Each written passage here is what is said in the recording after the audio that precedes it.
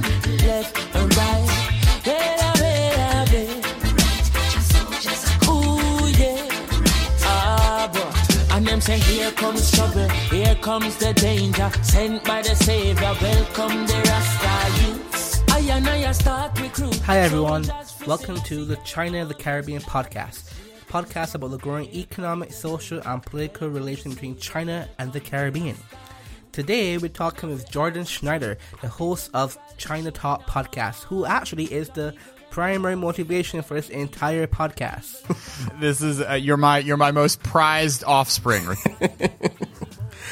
So one of the things that you talk a lot about is China-US tech. And in the Caribbean, that actually is a big deal because obviously a lot of tech that we use in the Caribbean is obviously from the US, but a lot of our basic infrastructure now is actually Huawei built. And I believe on a former episode of yours, you had Emily to talk about 5G and Huawei and tech. And she actually was invited by the US Embassy of the Eastern Caribbean a few weeks ago to have a similar conversation as well. Oh, very cool. From your perspective, how do you see the current troubles between the US and China as it pertains to tech? How do you see that playing out over the next few years? Sure. Thanks for the question, Rashid, and hats off to your incredible intro music. So what you've seen over the past, starting at the end of the Obama administration, but going through the Trump administration, has been a growing sort of wariness on the part of the U.S. government about the rise of China's technology.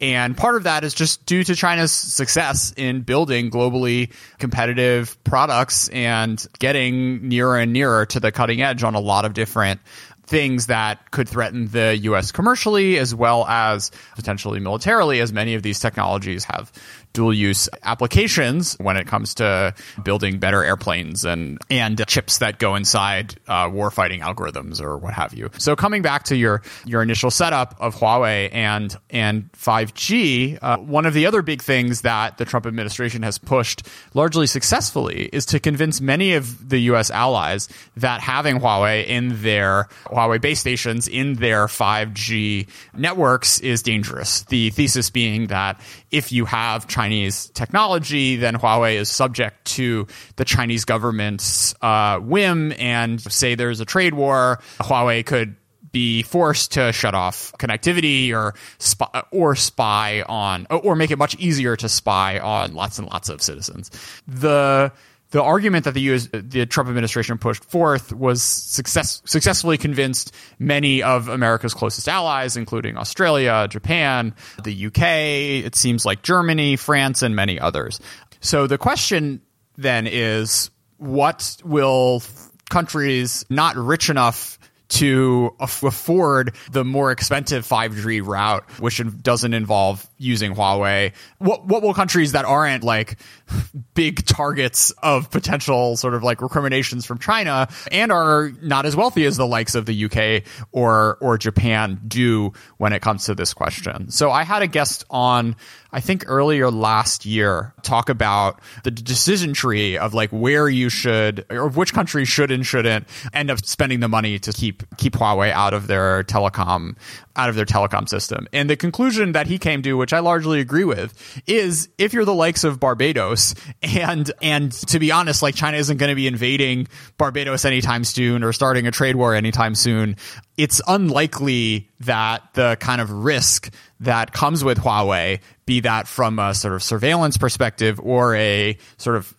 future economic leverage perspective, is worth the tens of billions of dollars, which you would end up being able to save by going with Huawei. We've seen third countries be faced with a lot of pressure, like for instance what you saw with Australia in the past few weeks. But I was listening to your show earlier this morning where you talked about how Beijing business people, when asked, are you interested in exporting to China, they'd be like, it's too far away, I don't want to deal with it. So I think at the end of the day, the sort of leverage that like the chances of China like putting big exports restrictions on Barbados is really low. And you're probably in a better place to answer than I am of whether or not that's a big potential concern. Yeah, it's definitely not a concern at all.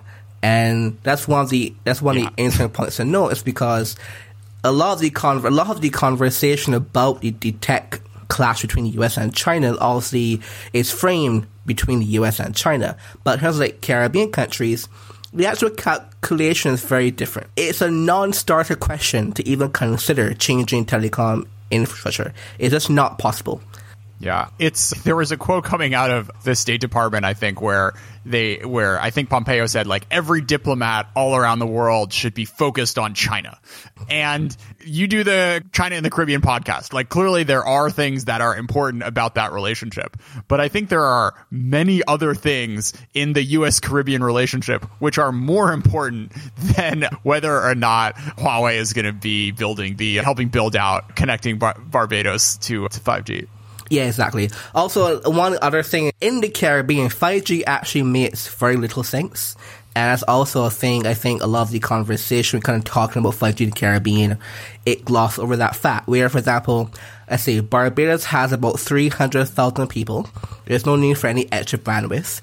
Jamaica has about 3 million. Even in that case, you don't need any extra bandwidth either. But it's still a very topical thing. Sure. Yeah. So you also had a piece in Wired with Kevin proposing that a good strategy towards actually competing with China as a software is actually open source as the bedrock of your strategy. So why do you think that's actually a good way forward? Sure. So I think in general, the kind of principles of open source are kind of amenable to a lot of what America are amenable to American values. The sort of like China state-driven industrial model involves spending a lot of money on picking a handful of national champions and hoping they take you out into the promised land. One of the sort of magical things about open source, and just for a few minutes of background for folks who haven't come across it, is basically it's a sort of development philosophy which was started in the 80s and early 90s, and it started around software. If folks have heard of GitHub or Linux, and that was created by people all around the world sending stuff, working together and without compensation, and kind of committing their different changes to a sort of broader stream of other folks working on it, and ending up with this magical thing, which is first rate technology and open for the whole world to use. So it's not just Linux. Like, there are many other examples of software which is now central to the things we use on a daily basis. And this website called GitHub, which is where most of the open source software lives, is absolutely, the software that lives on GitHub is absolutely critical to things that you interact with dozens of times a day, on and offline at this point. There's an aspect of it where there's a big discussion in the US about what to do about industrial policy. And this is something that conservatives in particular have shied away from for a long time, given that they are worried about picking winners and losers and having, it sounds socialist, giving subsidies to industries. And there's also been a lot of blowback in 2008, 2009 with the stimulus after the great financial crisis, where Republicans were all angry that Obama gave money to Solyndra, though he also gave money to Tesla, and here we are today. But anyways, helping push forward open source technology is a bit of a way around that, in that you end up boosting the building blocks that future companies will need, while not necessarily putting all of your eggs in one basket. If the government puts more support into it, could end up having more broad benefits to an entire industry, as opposed to maybe if give checks to 10 companies, if they all die, then all the money goes with it. But if you invest in the open source technology that future companies will need to build on, that's a sort of like a more sustainable solution and has a broader societal impact. Interestingly, the Chinese government has caught on to this logic to a certain degree as well. And there are parts of the Chinese bureaucracy which are very excited about the potential for open source hardware and software, because they see it as a way to potentially get around U.S. export sanctions, like we were talking about in your first question, Rashid. The logic being, okay, if all this code is just up online on the internet, then you can't stop us from getting it. It's not like a corporate secret or something. I think that there are, if all you want to think of whether or not you want to embrace open source from a U.S.-China competitive aspect, there are potential downsides, but I think pushing more open models helps counteract the support that Chinese state-owned enterprises, as well as just like companies that have like a walled garden where they can grow and perfect and build a base market of 1 billion people. It allows other firms outside of that universe to develop in a more healthy way without necessarily having to do the same thing that China is, which is picking a handful of state champions and rolling the dice that those firms are going to be run well enough to go head to head with the companies that China is supporting. Mm-hmm. In terms of strategy, industrial strategy, and so forth, the U.S. election is fairly finished, and the incoming administration, they obviously have to have some kind of policy regarding all these kind of things. Do you think that the Biden administration will actually have a better China policy than Trump administration in a more robust way?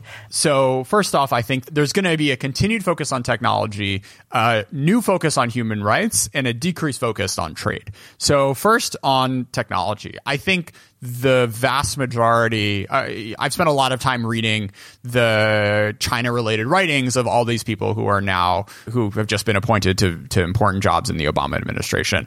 And basically, almost all of them agree with the thesis that the Trump put forward, which is that China's technological rise is an issue and something we need to address.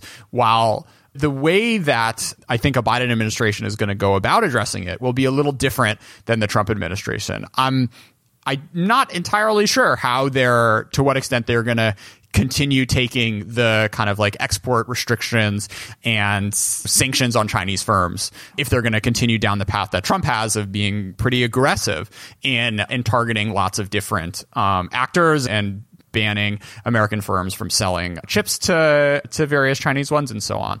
I am confident. Their whole phrase was build back better. And they put out a very large policy document with these enormous total multi-billion, $100 billion totals for investing in science and technology and research in a handful of other things that they hope to not only have a negative technology policy of stopping China from growing and getting to the cutting edge, but also ensuring that the U.S. continues its place in global preeminence and doing that through a variety of various policy measures. The most important question, I think, which is still outstanding, is to what extent the GOP is going to be open to spending money on these sorts of issues. So this is the sort of traditional swing in GOP politics is when there's a Republican president, they don't really care about deficits and are happy to cut taxes and not really worry about the money, not really worrying about spending more than comes in. But once the Democrats take back the White House, all of a sudden Republicans in Congress are saying, oh, wait, we're fiscal conservatives. We're worried about the national debt and so on. There's going to be things pulling on both sides with them when it comes to these sorts of issues. On the one hand, some of them are going to regain their sort of like fiscal consciousness, while others are going to say, oh, like science is anti-China. We're fine with it. We're happy to dabble in more industrial policy type stuff if the point is to make sure that we don't lose our edge to China. So that's going to be something that's going to be fascinating to watch unfold, and will unfold pretty early on, I think, in the first few months of a Biden administration.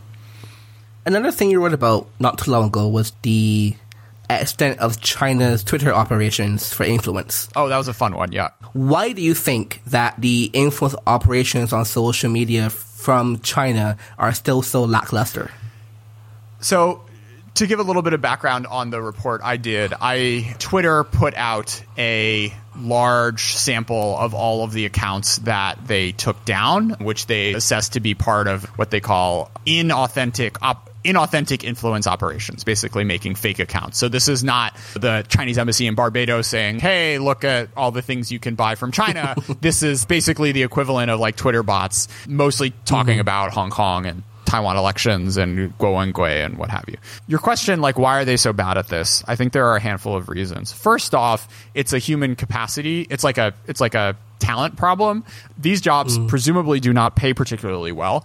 And the folks who have strong English language or foreign language skills are probably wealthy enough. And again, it's not just language skills you need to do this. You also need to like actually understand the culture and like the way foreigners use social media, which is hard and requires not just being able to pass your English language Gaokao exam, but like to have basically obsessively been watching American television and hanging out on Twitter for fun and what have you. So that type of person is not going to take this job, which is basically like sweatshop work of like when your KPI is just like making 10,000 tweets a day. 98% of the tweets that they caught had 0 likes. So just to give you a sense of like how much this is a rote operation. So anyways, first off, we have just talent not necessarily being there. Second off, the accounts clearly did not have like sort of freedom to be creative. And the counterexample to this is what Russia has been able to do. When you look at the Russian accounts that Twitter took down, they are funny, they are very up to the minute, they say whatever they want, and it shows in their results. Like they commonly have tweets that go super viral and have like tens of thousands of likes. And looking at them, like all those likes aren't fake, right? But it's something that which is reflective of domestic state media. Is at the end of the day, Chinese influence operations, they don't allow like a lot of freedom at the end point, whether that be an ambassador or state media. Like if you watch CCTV5, the English language CCTV, and compare that to GT, which is the sort of Russian equivalent, it's clear that English language CCTV is just very hidebound, and they have talking points that come down and they have to repeat them and aren't allowed to like riff off of it and adapt it to an audience. Lastly, I think the product that these influence operations are trying to sell is much less exciting than what the CCP was able to proffer back at its height of influence around the world in the 50s and 60s. In one of your earlier episodes, you mentioned in the early 1960s, the former president of Guyana went to China and hung out with Mao to learn about the revolution and understand what was happening. Mm-hmm. And that's because what was happening in China, if you were a left-wing leader, was incredible. Here was a proletarian revolution. Here was this revolutionary leader who'd kicked out the imperialists and was leading the world into a new era. And the appeal of Maoism as an ideology was something which was extraordinarily powerful in not just developing world countries, but also in the US and in Europe. The Black Panthers in the US were big fans of Mao. Same with a lot of communist movements in France and the UK. So nowadays, like, what is Xi Jinping selling? This sort of like communist, but not really communist anymore, more just like authoritarian model where I guess the biggest thing which would be exciting would be to like help you find a development model to get richer faster. And that doesn't quite have the sort of appeal that the CCP had in its earlier years in the 30s, 50s and 60s in particular. I agree. Yeah, I think I agree with that. You had this conversation a bit with Tanner Greer on one of your previous episodes. Do you think there's actually a real difference between how younger people that are more focused on China, how they perceive China's prospects going forward, versus, for example, how, let's say, 50, 60-year-olds, how they perceive China's growing competition with the US? Is there really a big difference between how these two groups think about things? I'll summarize his argument. I don't necessarily want to endorse it, but basically what he's saying is the part that I certainly do agree with is the folks who are in their 50s and 60s now, they lived through an era in which trends were positive. The 80s people were expecting China to liberalize. That was mainstream opinion. And even after Tiananmen, as you get into the mid-90s and 2000s, it was still reasonable to have expectations that China would turn into that the Chinese government would turn into a more kind of like friendly organization. And the most egregious stuff that we see today has not really happened. If your worldview is shaped by decades of the trend pointing in one way, it's understandable that you would be reluctant or perhaps a little slower to recognize the fact that the trend, that we've reached an inflection point, and the rise of Xi Jinping, and particularly as he changed the constitution and did the Hong Kong national security law and the camps in Xinjiang and expansion in the South China Sea, and I can do the whole list, but like all that adds up to, I think, a very different China than the one that you were looking at in 2000 and in 2007, say. The part I don't necessarily want to completely sign off. So there is a part of Tanner's argument where he says basically these more senior people, their career is invested in like having China look a certain way, and it's too embarrassing. They have too many friends in China. They have too many like business contracts, or their research is structured in a certain way where like it would be too hard for them to go back on what they've been saying for 30 years. And I don't think that's necessarily the case. I think most of these scholars who are on the less hawkish side are earnest in their interpretation of the situation as it is today. But yeah, to kind of change gear a bit, a few years ago in Barbados and Trinidad and some other Caribbean countries, K-dramas became a bit popular. Not very popular, but a bit popular. Okay. And I always wonder, like back then, I was like, why are there no Chinese or Japanese shows on TV? And now I understand these things more. Chinese shows are actually not very good. Still. Are there any Chinese show recommendations that you have? Absolutely. First off, I would not argue with the fact that into the 2000s and early 2010s, the quality hasn't quite reached the levels of HBO, like Netflix, back when Netflix made good television, and so on. So I do watch a lot of Chinese television, and both for just to keep my Mandarin up, but also out of entertainment purposes. And there are two types of shows which I watch. So the first is like Zongyi Jiemu, which is like reality show. And I'll tell you about one which I was watching the other day, which is so incredibly cringeworthy, but also just incredible. So it's called Lingren Xindong Offer, which is an internship competition. So it's just, I don't know why these kids sign up, but it's like very highly educated Chinese from 23 to 28. And the first two seasons are in law firms, presumably because it's straightforward if you're just a random person to understand what a lawyer does as opposed to an engineering competition or something. And all these folks are like varying levels of mature, and watching them interact with bosses and screw up is just so cringeworthy because I know I've made the same exact mistakes they made 10 years ago.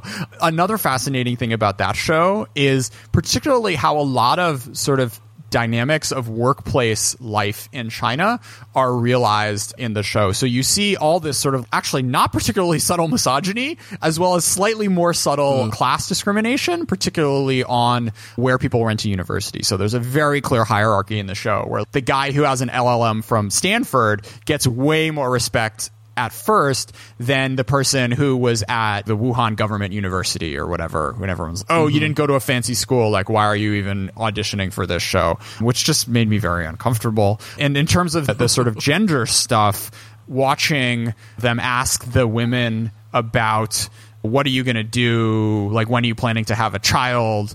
Questions that are straight up illegal in the US, seeing that be something that these partners at law firms are comfortable asking to someone in an interview that is going to be broadcast to millions of people really says something, I think, about the nature of the Chinese workplace. So that's one for you. Lingren Xindong Offer. I particularly the first few episodes of season 2.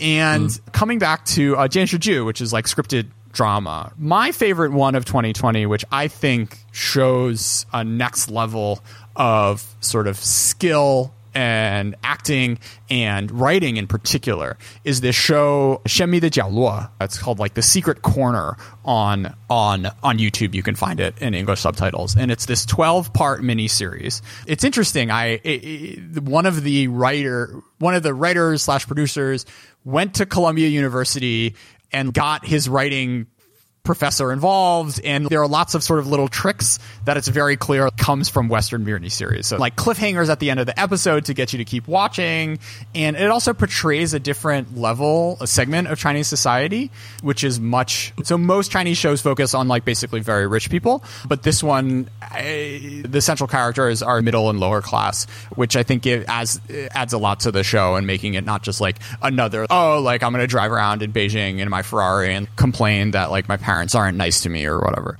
So those two I would shout out. I recently watching Liehu, and this one it started off very good. It's about it's the most odd topic for a TV show. The English is called Hunting, and it's about the anti-corruption operation between the financial system in the early 2000s in China, when they hunt down financial criminals and how they create the financial crime division in Beijing, and the drama that unfolds. But it was again one of those, like, it only like 40 some hours or so. It started pretty good, but tapered off. I was like, come on. Yeah. One more for you guys. This is a newer one that just came out in October. It's called Qi Hun. So it's like Wei Qi de Qi and like Ling Hun de Hun.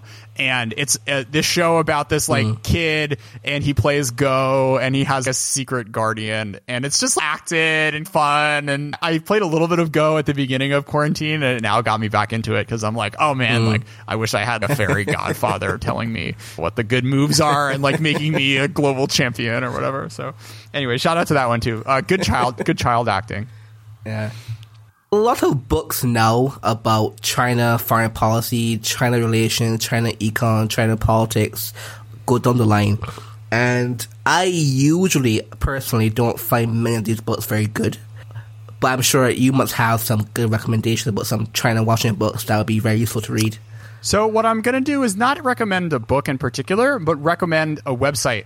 Because I feel like all the good China books I read end up becoming China Talk podcast episodes. So you can just go back into my archive and see. But there's this website called the American Mandarin Society, which is run by this guy, Nate Ahearns. One of the things that they've done over the past few years is get experts in particular fields to write syllabi, like 8 or 10 week syllabi, to get folks from 0 to 1 on a variety of topics. So the ones that they have currently now on their website, mandarinsociety.org, are on military, the politics and party, the economy, Chinese foreign policy, environment and energy. And I think like the best tip I have, and the thing that I've realized, is the more basic understanding you read, the more you can get out of books faster. So in so many China books, there's a lot of explanation which is repeated from book to book, because these books have to be able to be understood by people who aren't China experts if you're writing in English. And books are usually about like China and a topic, and like they want the people who are interested in the topic to also read the book. And I think if you read through one of those syllabi and then you start reading books, you can end up skipping a third of it and skimming a lot more of these books and just being able to ingest a lot more quickly in the latest literature if you have built a really solid foundation of knowledge about, say, the party or the Chinese economy. And for doing that, the most efficient way, there are books like the Handbook to Chinese Economy or whatever, but I found that the best way to do that on particular topics, I'm reading through the Chinese military one right now, which I've found fascinating, is to go down and be rigorous about reading every article on these China syllabi projects. So a bit of a meta recommendation, but ultimately I think one more useful than any particular book of the history. Agree, for sure. One of the things that people have been sleeping on in the West, I think, is Chinese rap. You're like single-handedly trying to drag us into it one ultra at a time. So why exactly do you like Chinese rap so much? I mean, why do I like Chinese rap? I think I like rap. And maybe the more germane question is like, why does this like white guy from New York City only listen to one genre? And I will say that there is a long and storied history of white Jews from New York City being involved in the rap industry. So I guess like it was from baseline moving to China already being obsessed with this genre and like being so excited that it existed in China. I will confess that like even now I still find many of the lyrics very difficult to follow. The sort of pronunciation is hard, but watching this thing that I love and which is extraordinarily professionalized in the US, seeing it over the past few years in China go from something where it was basically impossible to make a living and everyone was doing it basically as a hobby and because something they loved, and watching sort of money come in, which both has increased the time that the artist can devote to this sort of like level of production of the songs. So seeing that sort of historic arc replay itself, but like way faster in China, because it was all of a sudden in 2017 with China Has Hip Hop, where this became this genre was brought to the public consciousness, and all of a sudden these rappers who were in near poverty were able to do shows in front of a few thousand people and really sustain themselves. I think the music some of it is very good, much of it is not that good, but there's certainly enough to find one interesting song a week, which I can put on China Talk. I would say because of China Talk, I think now my playlist every once in a while you see from Master Wei or Xiaobai just like pop in every once in a while. That's great to hear. Okay. I'm definitely going to throw some more Caribbean stuff on my show. Actually, I went to a Jamaican music show in Shanghai, maybe mid-2018, and it was a real trick for me to see like Caribbean music at a Chinese bar. That was pretty fun. So that might hopefully get more popular as well at some point. For sure. Yeah. Okay. Thank you so much, Jordan, for having this conversation. It was really fun. Rashid, this was a blast. I can't wait to do it again.